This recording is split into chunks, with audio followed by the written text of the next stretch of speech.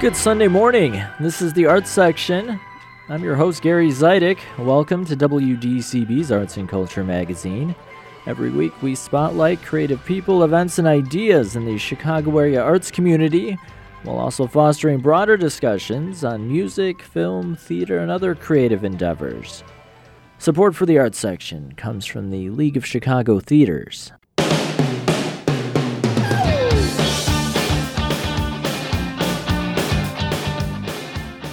On today's program, I'll take a closer look at the Joyce Foundation. The Chicago-based organization just handed out 5 awards to support artists of color in the Great Lakes region. I'll catch up with one of the winners, a Chicago-based playwright who's partnering with the National Museum of Mexican Art. The Dueling Critics, Kerry, Reid, and Jonathan Abarbanel will join me to review Chicago Shakespeare's premiere, It Came from Outer Space. Later, I'll talk to the curator behind a new immersive experience that pays homage to the Lourve, and we'll hear about an exhibition at the Elmhurst Art Museum that highlights nature's influence on contemporary design. All that's coming up. Thanks for making some time for arts and culture this morning.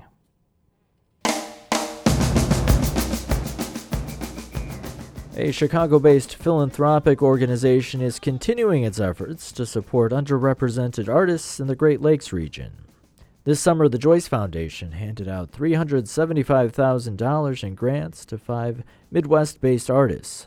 The Joyce Awards started in 2004. Since then, the foundation has awarded more than $4 million to commission 77 new works and collaborations in Chicago, Cleveland, Detroit, Indianapolis, Milwaukee, and Minneapolis-St. Paul. This year's group of 5 award winners includes 2 Chicago recipients, including playwright Nancy Garcia Loza, who is partnering with the National Museum of Mexican Art on a new theater project that explores the complexities of bicultural identity. We'll hear more about that project later. First, more on the Joyce Foundation.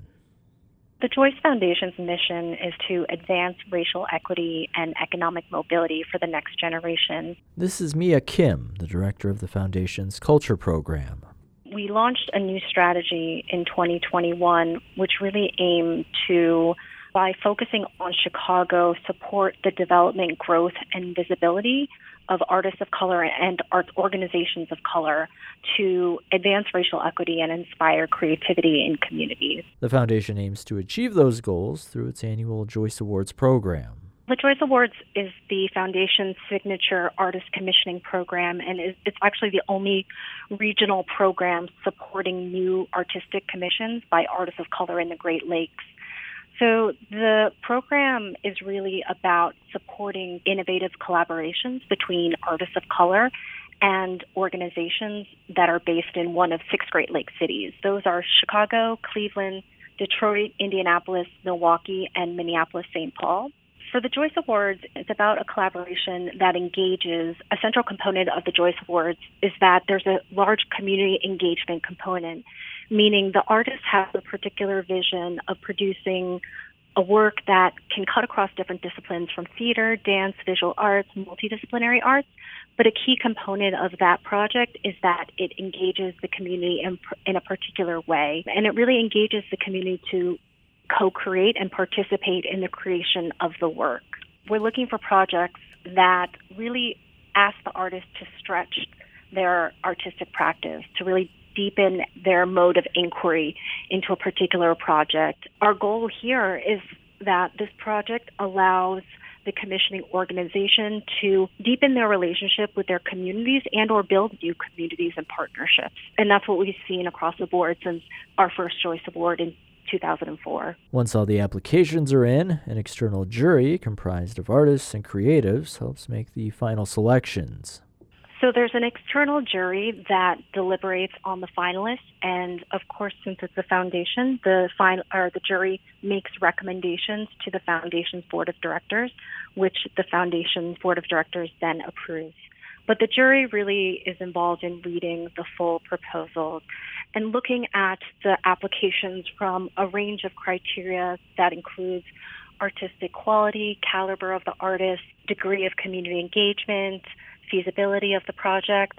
And this year we were able to, for the first time, incorporate past Joyce Award artists into our jury. And this was really helpful because these folks know firsthand what it takes to be able to complete a Joyce Award. The Joyce Award is unique because it's a longer-term project. The projects have to be completed between 12 to 18 months. So it's an opportunity for sustained work and engagement. So the Joyce Award artists who served on the panel were able to bring their past experience to bear on the evaluation of the proposals.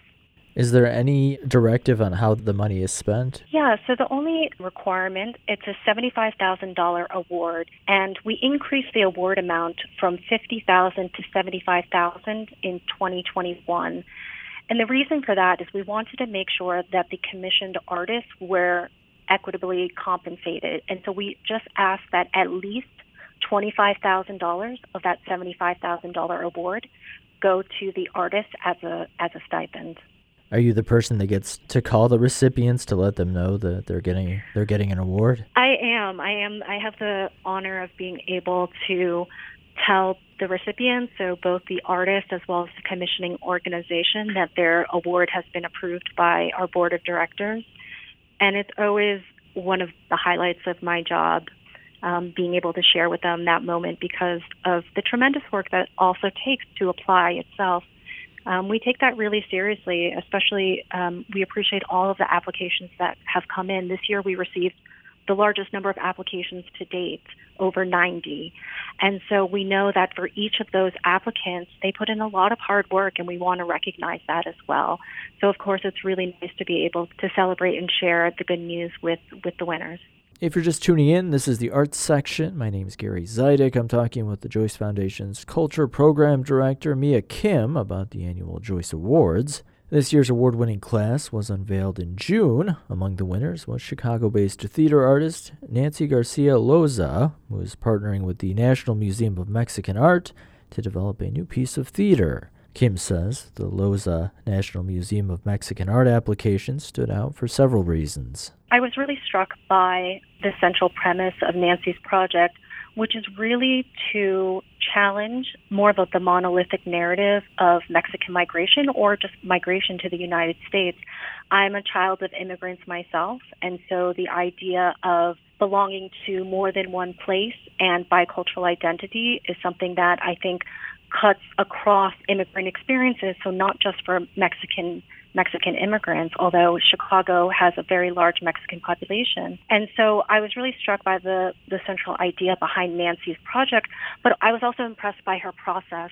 She is going to be developing this play through leading artist-led workshops for aspiring playwrights of color in Chicago, and also hosting various public events that will facilitate community dialogue around immigration experiences. So this play is not one that's going to be written in isolation. In fact, the community engagement that Nancy will be leading is going to be really central to the development of the work, and that's something that really excited us. Another thing that also attracted me to this project is the fact that Nancy is a self-taught playwright. I'd never been in a play. I'd never participated in theater in school. It never felt like a place I belonged. Oftentimes the stories on stage, they weren't really reflecting me or my community. This is playwright Nancy Garcia Loza. She found her passion for writing a little later than some.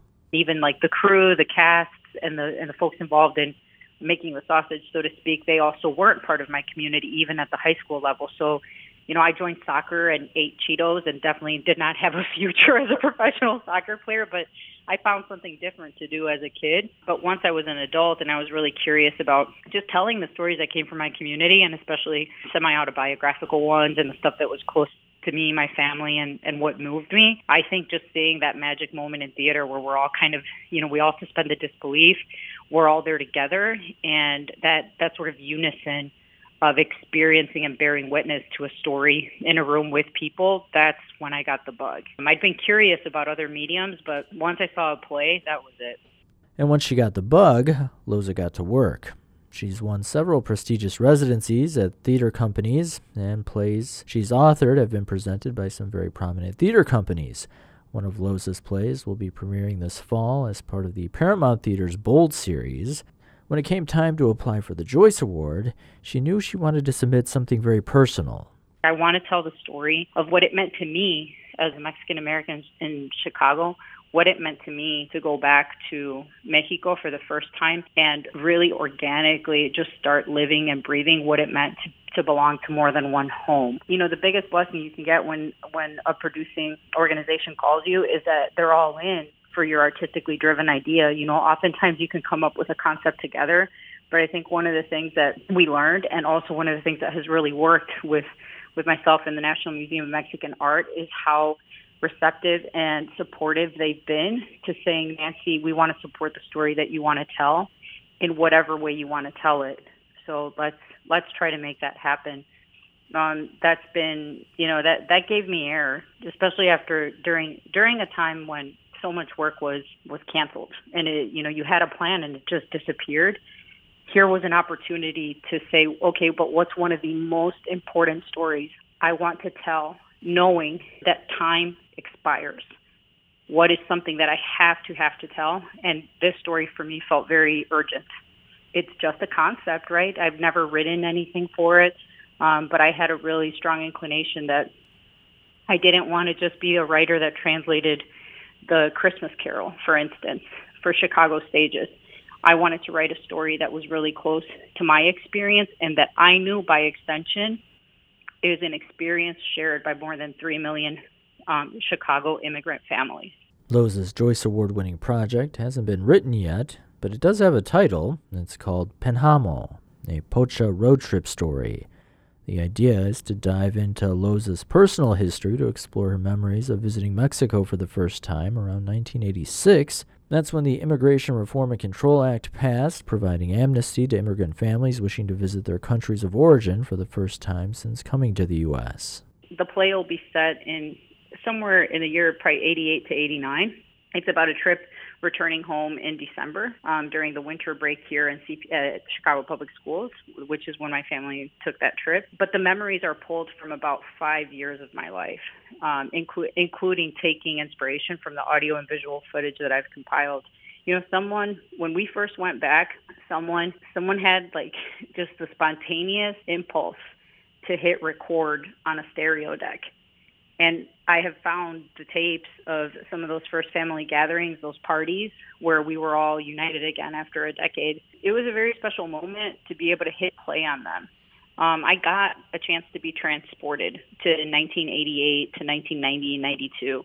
I got a chance to time travel, so to speak, which I do think is something that the Joyce Award is uniquely offering me. Like, yes, I'm writing a play right now, but I'm going to get a chance to try time travel and confront what these memories mean, what I get to sort of relive and re-experience, what it meant to the origins of becoming a pocha and really beginning to understand that I belong to more than one place, that we live in metaphysical borders here in Chicago, right? We're not right along the borderlands, but it does mean something to be Mexican in this city and call more than one place home and have roots in two countries and be wondering and feeling all of these things and experiencing them without like an academic sense of identity, right? I'm very interested in the feelings of a thing. I don't think that the story of the return migration is something that's been told a lot on stage. Like, I haven't seen a story of a return migration very often, and I know that it completely transformed me. As a child of immigrants, we oftentimes grow up with this romanticized story of what home meant to our parents and our ancestors. Jorge Valdivia is the Director of Performing Arts at the National Museum of Mexican Art. The organization is partnering with Lourve on this new play. And I think that sometimes when you are able to visit your parents' homeland and see where they grew up, you realize this could have been your life as well. I think this idea of what home is, what home means to us, it can be very different. For some people, it's a healing process. For others, it's a process of, sort of affirming some of the things that our parents told us. So, yeah, home can mean a lot of different things to different people. And I just found that particularly interesting, something that would resonate with the Mexican community, the Mexican-American community, the Latino community, and most definitely the immigrant community. Winning a Joyce Award is obviously a huge honor. Lourve says this project wouldn't be possible without the award. The award makes the project possible.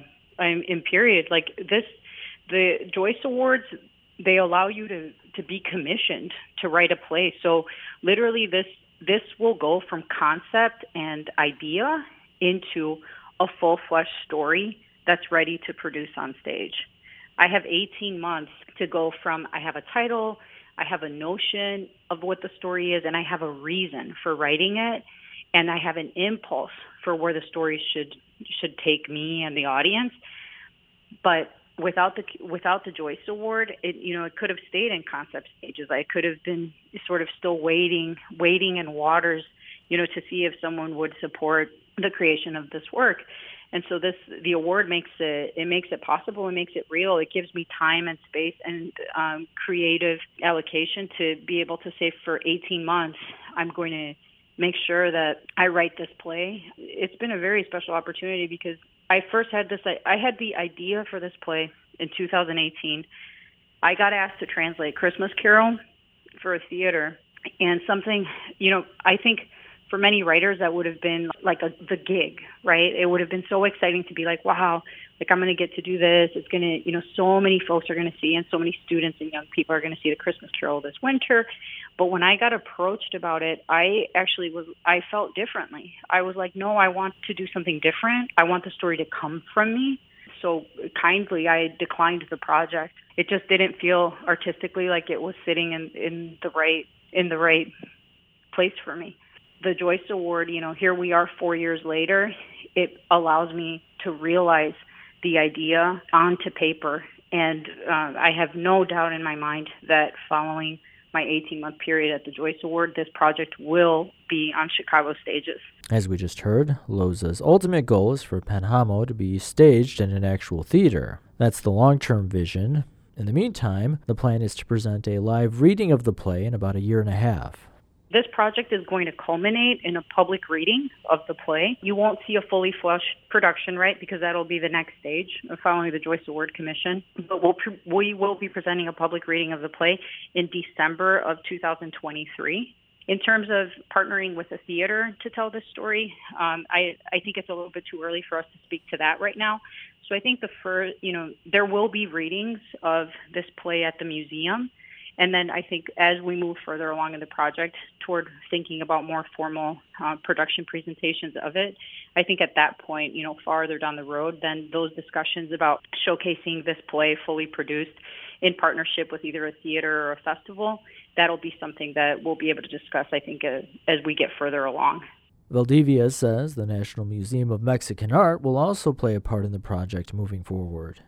We're going to host the first public workshop reading of the play eventually. We're partnering with the Latino Writers Initiative, where Nancy will come in and host some workshops around storytelling, but through this lens of home and being either an immigrant or the children of immigrants and what that means. So, we're partnering with Nancy in a number of different ways. Being able to host the public reading is something that we're really looking forward to. And then, beyond that, there's also a lot of excitement in being able to take this to full production.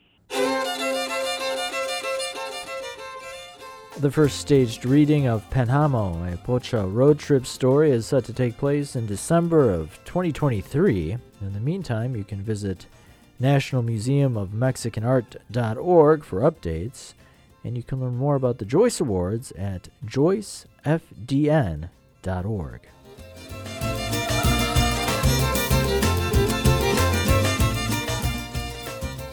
And a quick reminder, make sure to check out the program's website, theartsection.org. You can find past episodes and individual features like the one you just heard available to listen to on demand anytime you want, plus pictures and links to go along with all the features you hear on the program. Check out theartsection.org.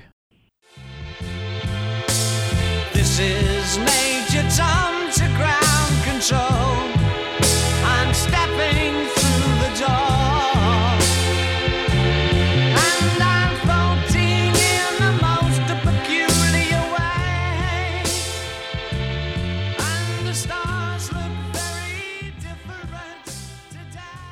And you are listening to the Arts Section.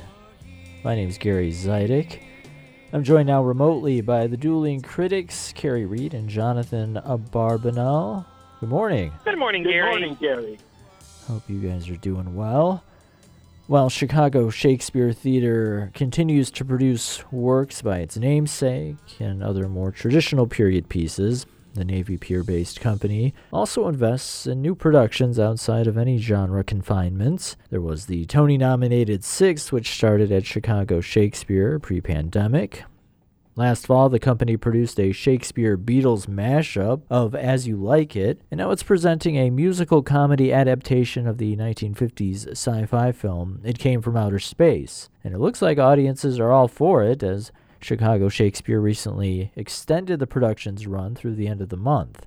And we'll start with you, Jonathan.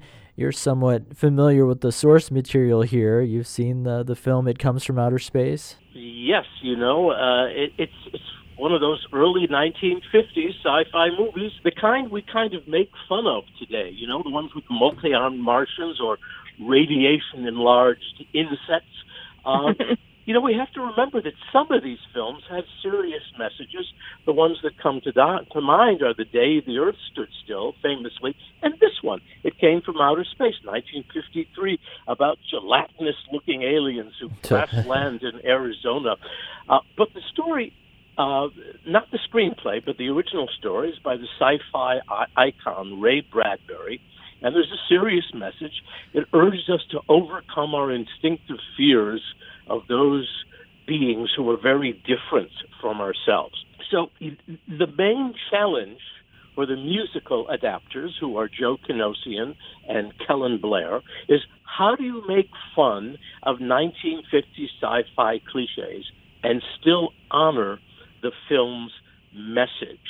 I think that's the essential, let's call it, dramaturgical issue that you have to wrestle with to make a musical comedy, as you said, a musical comedy adaptation out of something that wasn't a musical and wasn't a comedy originally. And I think they've approached this in two ways. The first and most important is they've given it a highly creative physical production under director Laura Brazza and an exceptional design team, especially their wonderful video projection designs by Rashawn Devante Johnson and Michael Salvatore Commendatore. I guess you have to have three names if you're going to be a video or projections designer. But they've created wonderful designs that are kind of beautiful 3D-ish effects, because the film, It Came from Outer Space, the original film, was shot in 3D. There are also wonderful costumes and wigs and makeup, which all add to the fun, as the small acting ensemble doubles as both humans and aliens. So that was the first thing they did. That's all fun. And then the authors make fun of the cliche lead characters. They take the ones from the film and they actually exaggerate them even more. The egghead scientist, who all of these films, had an egghead scientist, who's the first one to encounter the aliens, the local sheriff who doesn't believe him, and the local school teacher they both love. So the sheriff and the scientist are set up as rivals in love. But even with all of this fun stuff, there's still, for me, a tone shift as the show proceeds and becomes increasingly earnest, even while all these clever staging devices continue. I think this creates kind of an attitudinal conflict as the show runs its course, and I think the authors maybe need to finesse this a bit more than they have. Kerry, what's your response? I can see what you're talking about there, but I have to say I didn't find it in any way troubling. Perhaps it's just because of the current state of the world to have something that was, sort of out of this world as a problem that is resolved within 90 minutes of high energy, fun, visual, and musical delight was a nice thing to focus on. I have to say, I think the score is quite good. I think Jonathan, you and I had talked about an earlier kind of teaser of this that was done as a video project last year for Chicago Shakespeare called We Are Out There. That is the opening number in this show, performed by the entire company. But I think that this is a show that in some ways is tapping into the same sort of tongue-in-cheek B-movie joys that one finds in something like A Little Shop of Horrors. It has, I would agree, a bit more of an earnest message there as well. And maybe it's just this terrific cast that really sold it to me. It's in the upstairs space at Chicago Shakespeare, so a more intimate setting, which I think works very well with everything, especially those projections that you mentioned. And I just found myself grinning from ear to ear throughout the whole thing. And sometimes that's a good enough reason for me to recommend something. You're right. If they only had popcorn to go with it. I know. That was my main, I'm like, I feel like I'm at the drive-in, but I don't have quite the same snacks. That was your main, right. I enjoyed the score also. It's very pleasant, mainstream musical comedy. They managed to squeeze 17 numbers and reprises into 95 minutes. And that opening number, it's also the closing number, is very ethereal. It's kind of a standout. You have they're unseen aliens, and they sing, "We are out there, we are among you, we are your neighbors," with just the right touch of mystery and menace. Well, since you brought it up, let's take a listen for ourselves. We are out there. We are among you. We were here. Now we're here.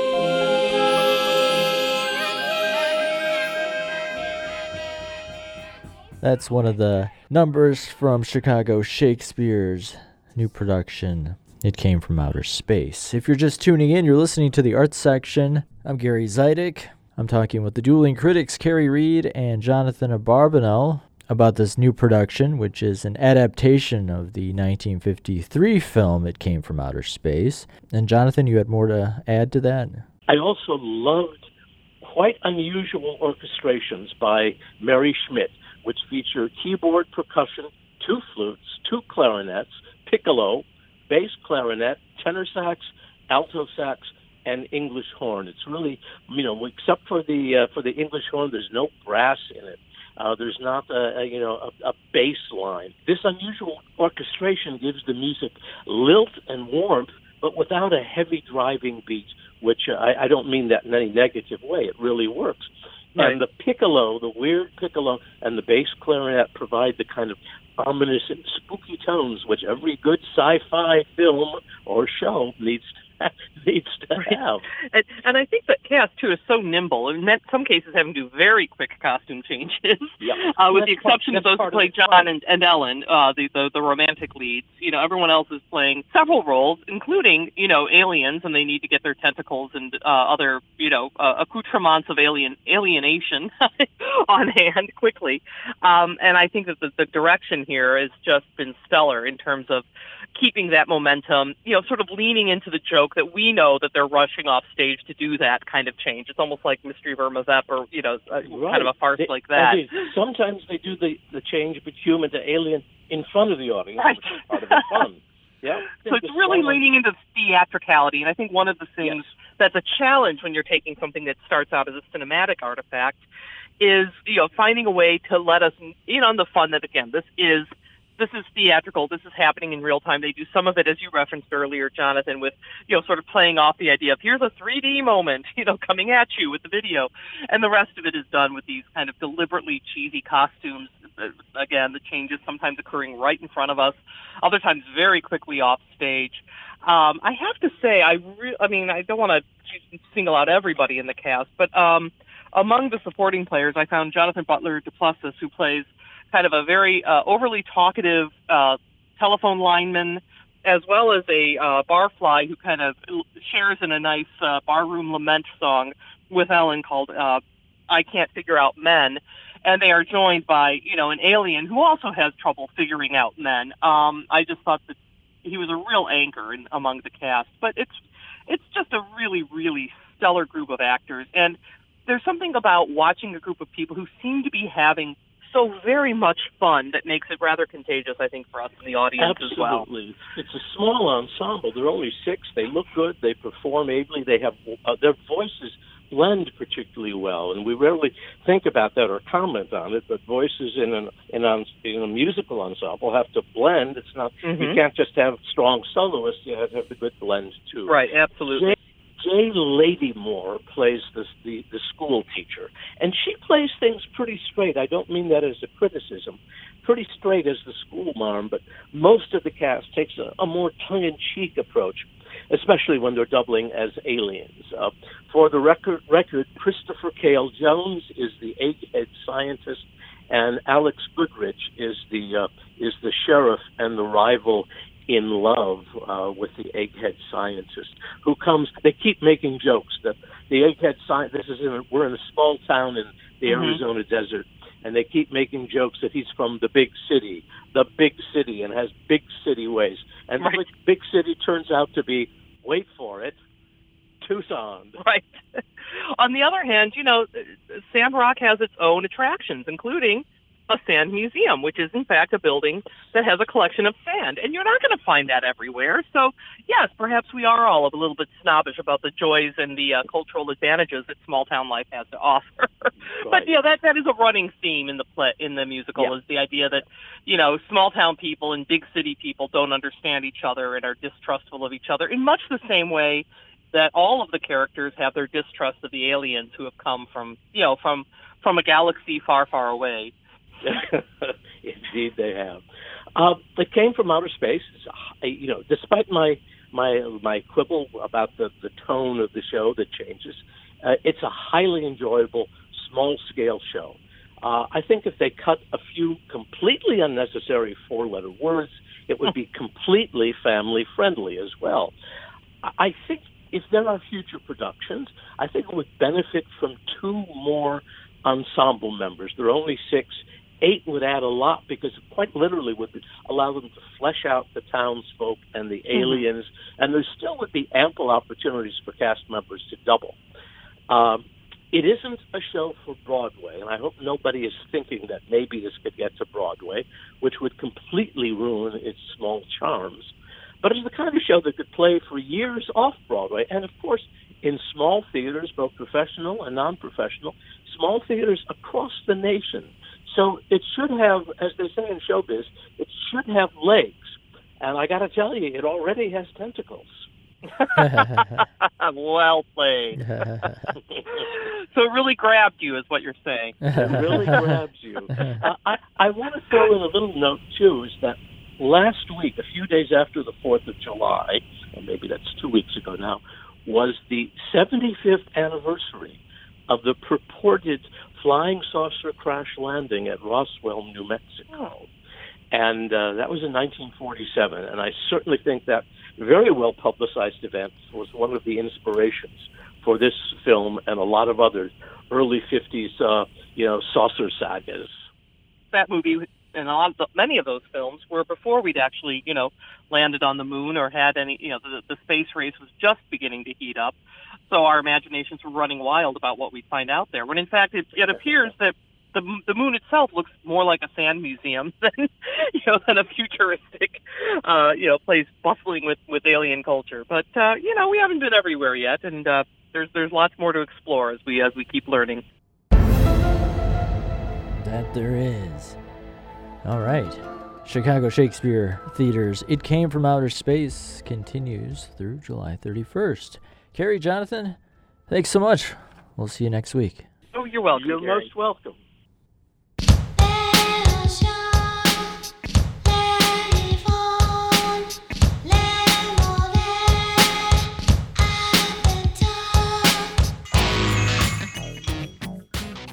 I'm Gary Zidek. You're tuned into the arts section. The Louvre in Paris is the world's most visited museum. Millions of people arrive every year to see the Mona Lisa, Liberty Leading the People, and the Venus de Milo, among tens of thousands of other pieces of one-of-a-kind art. Last year, approximately 3 million people visited the museum that's housed in a former palace. Keep in mind the pandemic drastically limited that number, which was much, much higher before COVID-19. That number will likely be much bigger this year as travel increases, though There are some added challenges to that, including higher fares and an increase in flight cancellations for locals who want to go to the Louvre but aren't headed to Paris this summer. A Los Angeles-based entertainment company has created a traveling experience that aims to recreate the vibe of the world's most magnificent art museum. It's called the Louvre Fantastique. The exhibition is making its world premiere in West suburban Oak Brook. Visitors will be able to view and interact with over 70 pieces that mimic the originals that are on display in Paris. This past week, I visited the exhibit a day before it opened to the public. Crew members were feverishly working to finish the space, which is the lower level of what was once a Sears store at the Oak Brook Center Mall. I caught up with Louvre Fantastique head curator Joanne Karuba to learn more about her approach to creating a Louvre-like experience. This was a conversation I started with Sea Global probably 5 years ago, maybe a little more, trying to think about how to make art more accessible, get people really interested in art, thinking about the experience. You know, oftentimes people think of museums as less accessible spaces. We wanted to make it accessible, we wanted to make it interesting, we wanted to make it something that people would really want to come in and be excited about and experience. We picked the conversation back up and really started to say, like, yeah, this is something we would like to do once the pandemic is over. People are, ready to get out and do things and experience. And, this is a great way to give people a taste of some really amazing, famous, wonderful works of art. And so let's kind of describe, I guess, what this is. Obviously, the Louvre's gigantic, filled with masterpieces. You can't duplicate that. Are there replicas of famous works? I know there's some interactive pieces that are part of this too. Yeah, so we have over 70 reproductions, some of which, as you said, are interactive. And the idea is to bring the Louvre to life a little bit, to maybe get people excited about going to visit someday, see the whole thing. It is huge, as you said, with literally thousands of pieces in it. So we chose the most famous pieces. You have to have Nike of Samothrace, you have to have Mona Lisa, you have to have Venus de Milo. These are the pieces everybody thinks of when you say Louvre. But then we also chose works that really highlight the breadth of the collection, the depth of the collection, and some of my favorites, I'll admit. Okay. What are some of your favorites? Elizabeth Vigée-Lebrun's self-portrait with her daughter Julie. It's such a beautiful, wonderful portrait of a mother and daughter. It's just really heartwarming and lovely. I personally love Vermeer's The Astronomer, which is Antoine van Leeuwenhoek, father of microbiology. So it's kind of cool to have that there, have this wonderful link. Man, the Rembrandt self-portrait, I love Rembrandt's self-portraits because they're so unflinchingly honest. He really shows himself as he is, as he's aging. And I do appreciate his honesty in his self-portraiture. So in like a weird way, the opportunity to curate at the Louvre, that's like once in a lifetime, but in like a way you're getting to do it with this. Yeah, exactly. I'm probably never going to have the chance to go to France and actually curate an exhibition at the Louvre, but, I got to kind of pick and choose some of my favorites for sure, and to see them blown up like this and large, and to give people a chance to see works that they might not ever actually see is really exciting. I love the idea of making art more friendly to more people. It's really important to me. I've been fortunate enough to go to the Louvre twice. I've only scratched the surface even in those two visits, but the Mona Lisa, I know where that is because there's a giant crowd of people where you can't even get close, you can't move. So for here, what's representing the Mona Lisa for this experience? So we do have the Mona Lisa. She is going to be an animated image, a moving image, so her eyes will follow you, because that's what everyone says happens when you see it in the gallery. It's over life size, so you know this well, but the Mona Lisa is actually a fairly small painting. So we kind of had it made a little larger so you can really see the details of the background and the little bridge that's behind her and all of these sorts of things. We're going to be animating her a little bit so that she's following you around the room to make it a little more fun and a little more interesting, because I'll admit, Mona Lisa is not one of my favorites. Okay. Sacrilege, but true. I mean, when you're there, the amount of people almost like turns you off because you can't really like enjoy the experience. Then for some of those other works, is it then just like as you mentioned, I think you've blown up the image and it's on display? Yes, some of them are going to be larger than they would be if you went to the Louvre and saw them in person. You would see smaller images of some of them than we have here.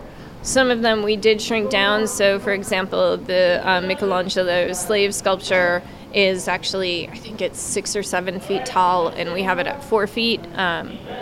But part of that was also not to overwhelm the viewer. The Nike of Samothrace that we have is a little smaller than the original, which is, I think, 12 feet tall, if I remember correctly. So we did adjust sizes here and there, but part of that was just the reality of creating a traveling exhibition, the challenges of that, and also trying to get it so that people could really get up close and experience the work. When it's a little smaller, it's a little easier to really get in and look at it and walk around it. So, of course, the Louvre has this famous entrance in France, very controversial, the pyramid that's kind of the entryway, and there's a pyramid that's a part of this.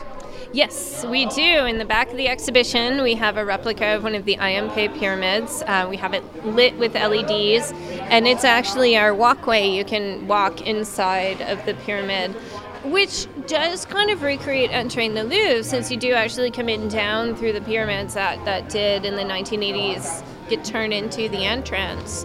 So we're trying to recreate that to some extent, and also it's controversial. Yeah, I personally love the pyramids, I'll admit, and they're iconic. They're just one of those really iconic parts of the Louvre that we think about when we think about that structure. So we did want to bring that in as well and give people the experience. This is kind of getting into technicalities, but just curious, so with something like this, is the Louvre, do you have to get permission from them?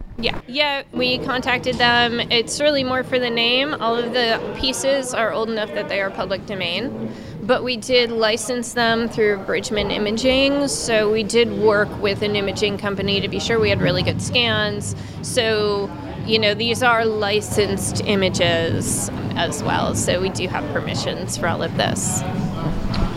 What did you think of this space, like when you first came on site? Did you have a vision for how you wanted things to be set up? We did. We had designs, we had plans. We have a couple of designers that are working with us on this. We have moved some stuff around, I'm not going to lie. You never stick to the plan. But it really was just to enhance the experience. Any moves that we're making is to make the experience a little bit better for the people coming to the exhibition. We want it to flow. We want it to be somewhere where someone can just stop and really spend time with pieces if they so choose. But yeah, we had a plan. We knew what the space was, and I think it's really going to work.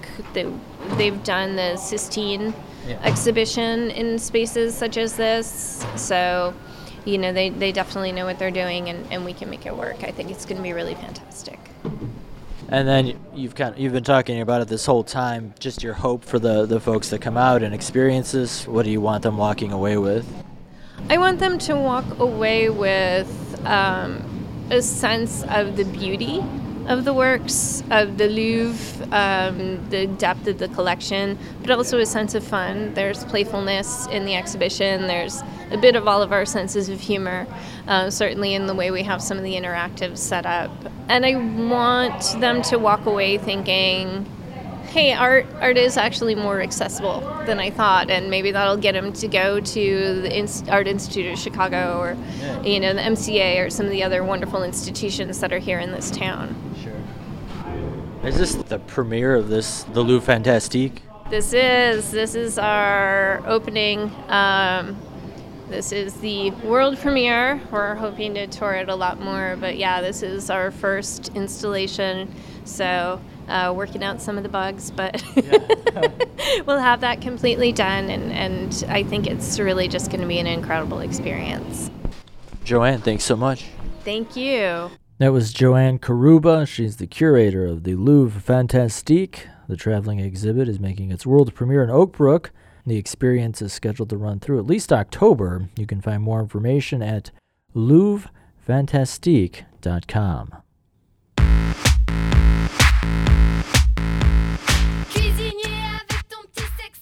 I'm Gary Zidek.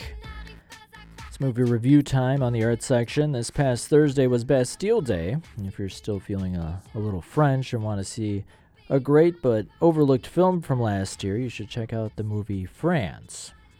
In it, a TV journalist suffers a crisis of conscience. Written and directed by Bruno Dumont, the film provides a fascinating, though inconsistent character study of a celebrity broadcaster named France Dumont.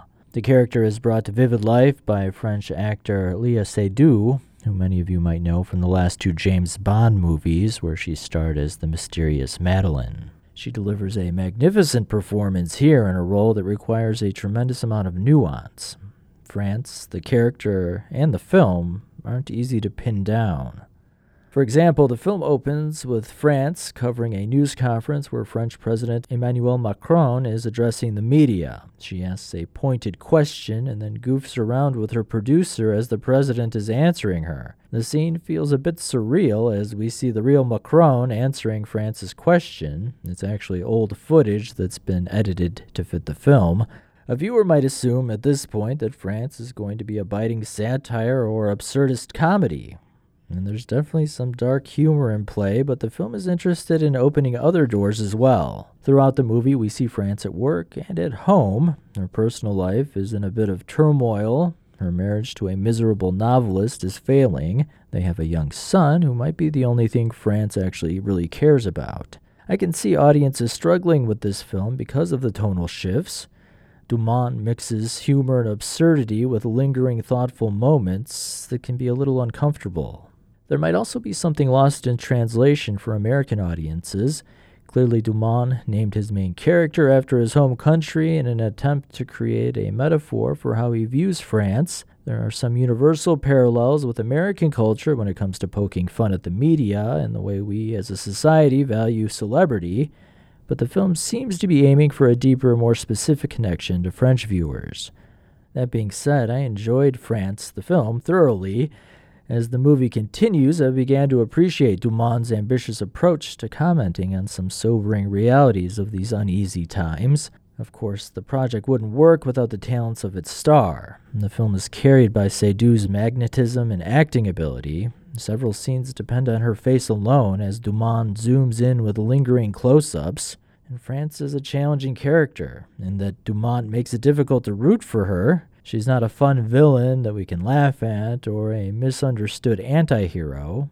Dumont leaves a lot of room for interpretation, creating a cinematic Rorschach test. I give France 3.5 out of 4 stars. It's currently available to rent on various digital platforms.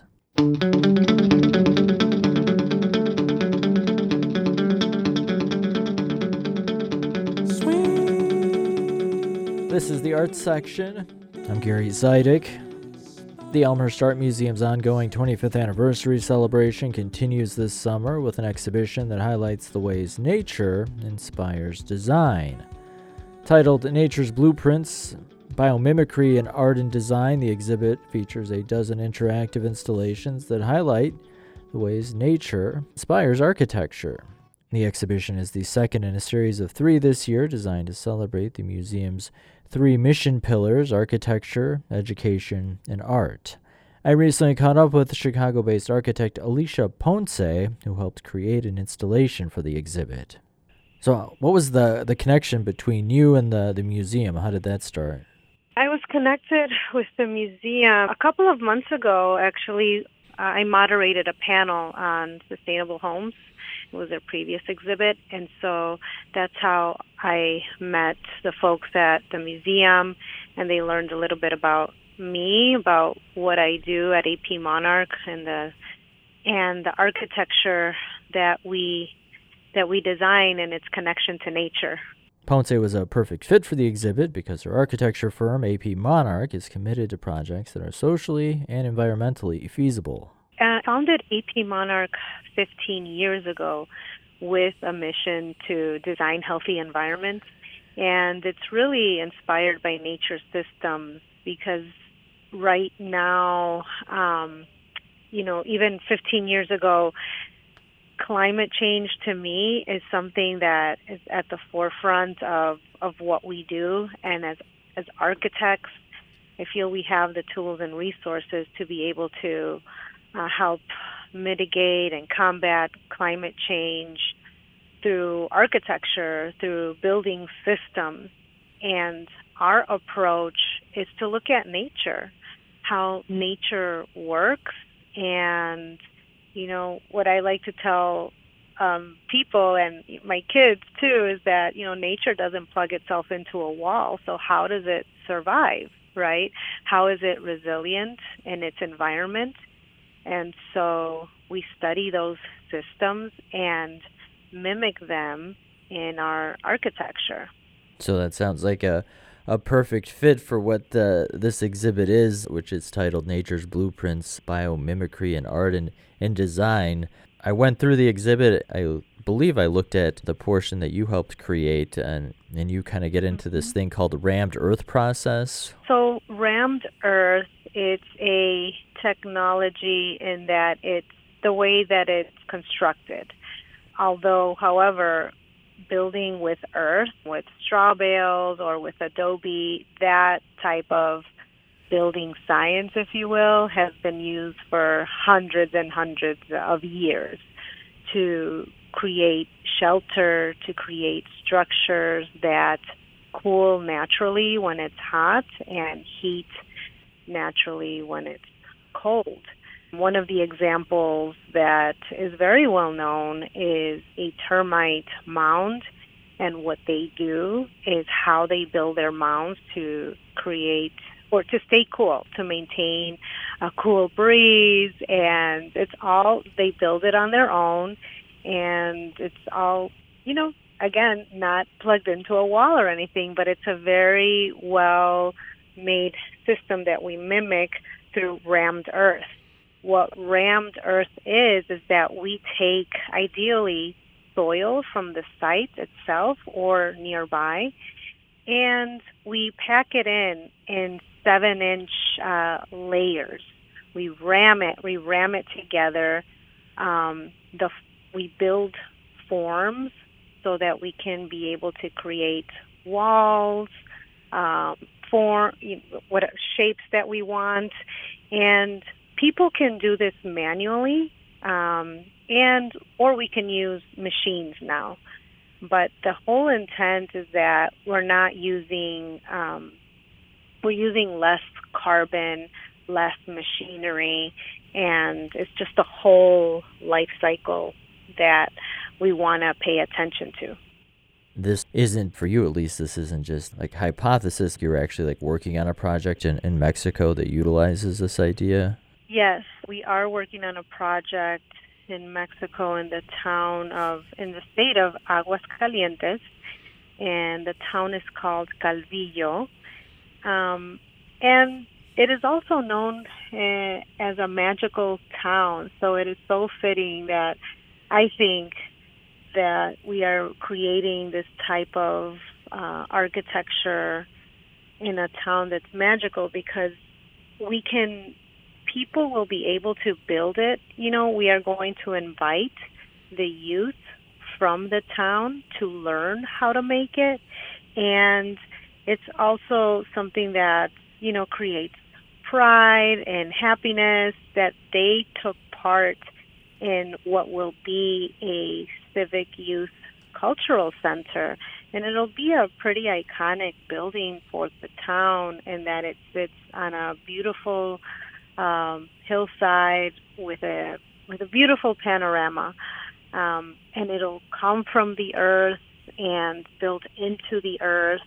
And so we want to be able to show that this is possible, not just for us in the building industry, but the rest of us that use buildings, that, we can make this type of architecture possible so that we can coexist with the environment. We don't want to continue harming the environment by materials that come across the ocean or, mechanical systems that are constantly on to cool hot buildings. We want to be able to use nature systems, orient the building so that, certain spaces are heated at certain times of the day.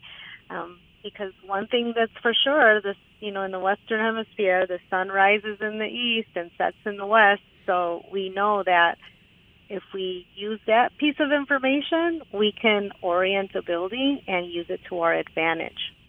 If you're just tuning in, this is the Arts Section. My name's Gary Zidek. I'm talking with architect Alicia Ponce about the new exhibition at Nature's Blueprints at the Elmhurst Art Museum.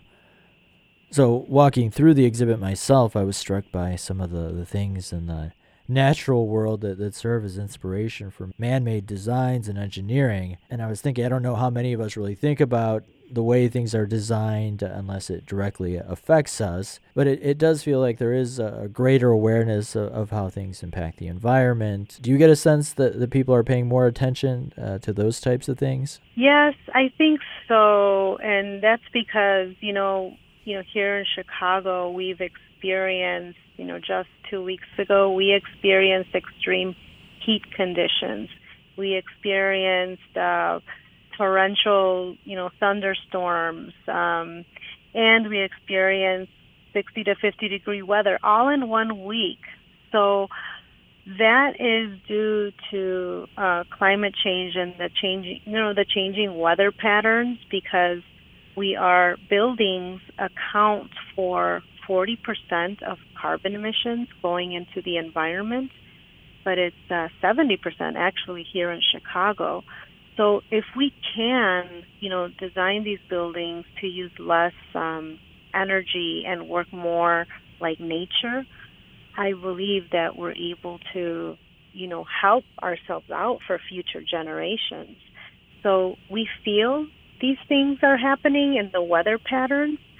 I think that if we just pause, like we were able to during the shelter in place and the pandemic, a lot of us, paused and enjoyed nature and really saw, how water streams became cleaner, the air was cleaner. There was less travel either through airplanes or cars.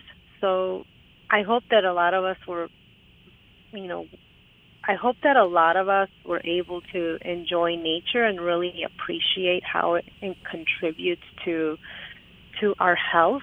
Yeah, I learned a lot of stuff too walking through the exhibit. You always learn something new, because imagine how many, millions of species are out there, and they are just surviving out there without what we have, air conditioning systems, right?